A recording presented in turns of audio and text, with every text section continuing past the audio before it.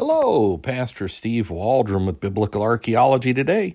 I am so very grateful you're here with us, thankful to be your host.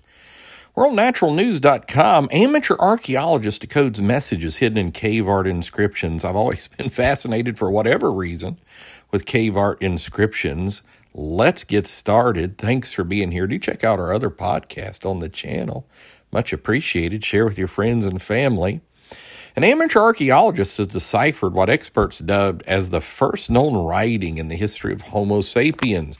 British newspaper The Times reported that 67-year-old furniture restorer Ben Bacon, man, my mind goes to bacon, it shouldn't, has spent his nights examining photographs of cave paintings. In the course of the examination, Bacon managed to decipher code inscriptions that appear in at least 400 caves throughout Europe. Now, I saw a TED Talk on this some time back, something very similar.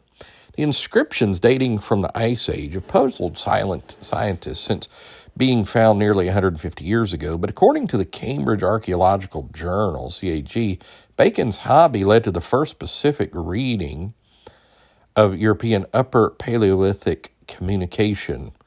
We'll say, both science and archaeology, it is shocking how many times what are called amateurs, amateur astronomers, find stuff and discover things. The said inscriptions, present in more than 600 images found throughout caves in Europe, show a history of information and references to a calendar in place of recorded speech. The sequences of dots, shapes, and other markings appear beside drawings of species such as reindeer, wild horses, fish, bison, extinct cattle called aurochs, A-U-R-O-C-H-S.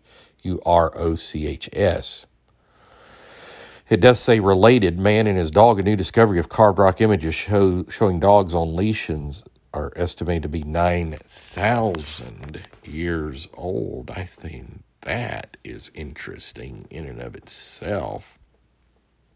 So they had dogs on leashes 9,000 years ago, which I'm a young Earth creationist, so not quite, but a long time ago. The CAG article outlining Bacon's findings said Paleolithic hunter-gatherers would store information about the animals they needed to kill for sustenance by means of the drawings. They used codes to describe the animal's breeding cycle. Isn't that crazy? Gestation period.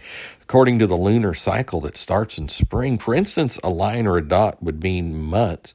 So 4 dots or lines would represent the 4th month after the start of spring. So they had months, the lunar cycle down, I guess. A symbol representing the letter Y was used to mean to give birth, and its position between the dots or lines would suggest a due date. Isn't that incredible? The London-based Bacon spent numerous hours of his free time looking at examples of cave paintings and examining data to decode what the markings meant. He then approached academics with his theory, which they urged him to pursue. The furniture restorer then went to collaborate with professors from Durham University, University College London, UCL. According to Bacon, the discovery has had the power to change people's understanding of Stone Age communities. The signs are actually a scientific observational database of information. They build up over many years, sometimes decades, maybe generations. That's me putting that in.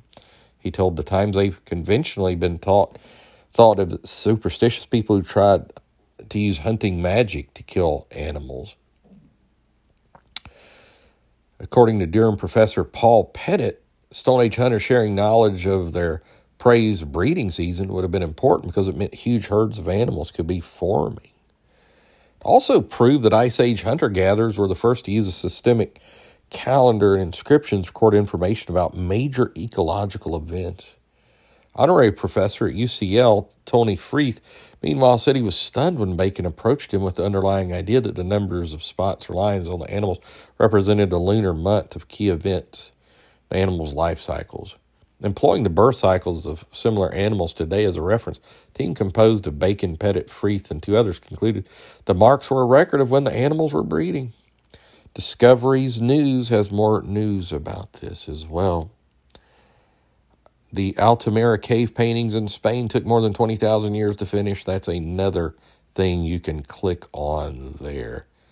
See, that's cool information too. I didn't realize that, I don't think.